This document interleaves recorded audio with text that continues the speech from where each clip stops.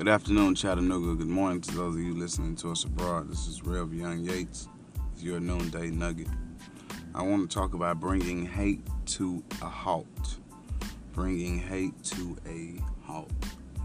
Burt Bacharach famously recorded, "What the world needs now is love, sweet love.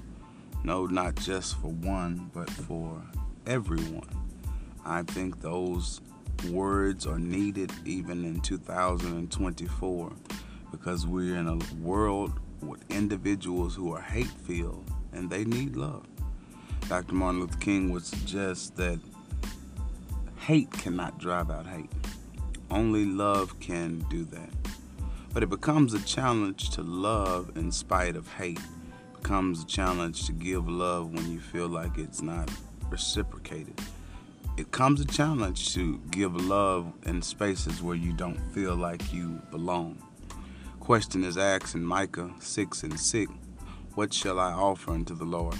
Verse 6 and 7 gives options that we can offer to the Lord. Is it our monetary giving or our wealth? What can we give unto the Lord? What can we show to prove that we are a part of the fold that is God the Father, God the Son, and God the Holy Spirit? Well, the answer is given in verse number 8, and it says to this, that we should love justice and mercy, walk humbly with the Lord. Do justice, love mercy, and walk humbly with the Lord. And in this wise, it causes for us, even in the faces of injustice, to love mercy and walk humbly with the Lord. In this wise, it causes for us, even in the fate of hate, to do justice and love mercy and walk with the Lord. I would suggest to you that love is God. It is of God. It is from God. Therefore, in our love, we should not be limited to seeing the individual who we give love to. The reality of life, our ability to love is only because we understand love by God giving it to us. The reality is our ability to love should mirror how we love God. And when we struggle with loving others, I would suggest that we probably struggle in our love with God. But I would call for you to be reconciled back to love. Bring hate to a halt by loving. Bring hate to a halt by loving, because hate cannot drive out hate.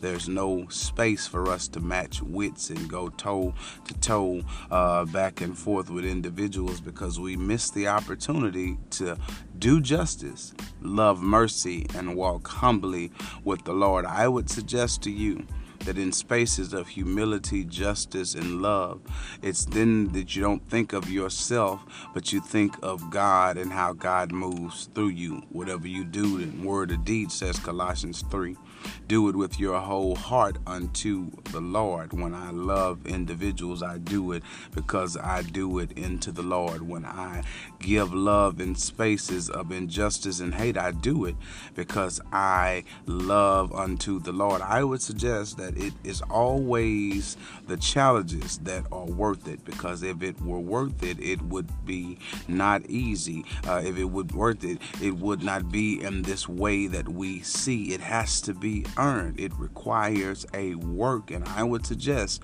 that love itself is not just a noun, but an action word that requires work. You can't give God your wealth.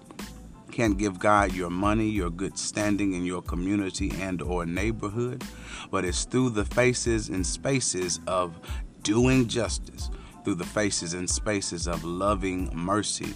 It's through the faces and spaces of walking humbly with the Lord. Simply put, I suggest to you that the reason why love is needed because God is needed. But the only way we can properly show love is that we show God.